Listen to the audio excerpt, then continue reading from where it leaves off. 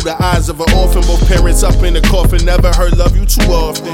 Hard on Jack Frost like every day was sabotage, but couldn't get supreme like Diana Ross, and he wanna pause. He really want it, can never afford it. He on it, this moment's important, nobody support it. He mourning. What's the scenario? Blaring throughout the stereo. Baggy jeans jumping off the bed like Rey Mysterio.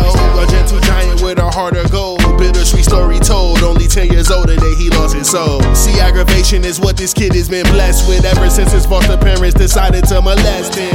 Every day and night, what a frightening sight. Kid can't seem to fight, lose his mind, he might. Ain't no faith in Christ in this heinous life. In this game of life, you ain't gon' play it twice. This a story of a kid who never had it. Imagine losing your parents and growing up in the attic. Dreams of child with no Philippe the flooded paddock. And window shopping at Target to turn you into a savage. This a story of a kid who never had it. Imagine losing your parents and growing up in the attic.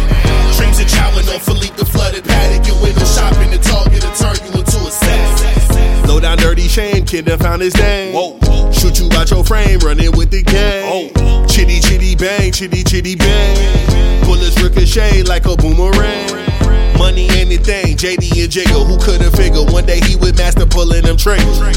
He never thought he'd outlast being an outcast, forced to take out trash. Literal contrast to his forgot past. No longer suffering, every day he been hustling, defeating what he up against, stacking to get them custom rims. Rocking the custom Timbs like Birdie from above the rim, and spitting races out his lips with Yankee emblem on the brim. A swift buck fifth give you a facelift. Nicolas Cage shit, clinically brain sick, mental patient adjacent. Like nigga, let's face it, he'll catch a body in the lobby prime daytime and they still won't say shit.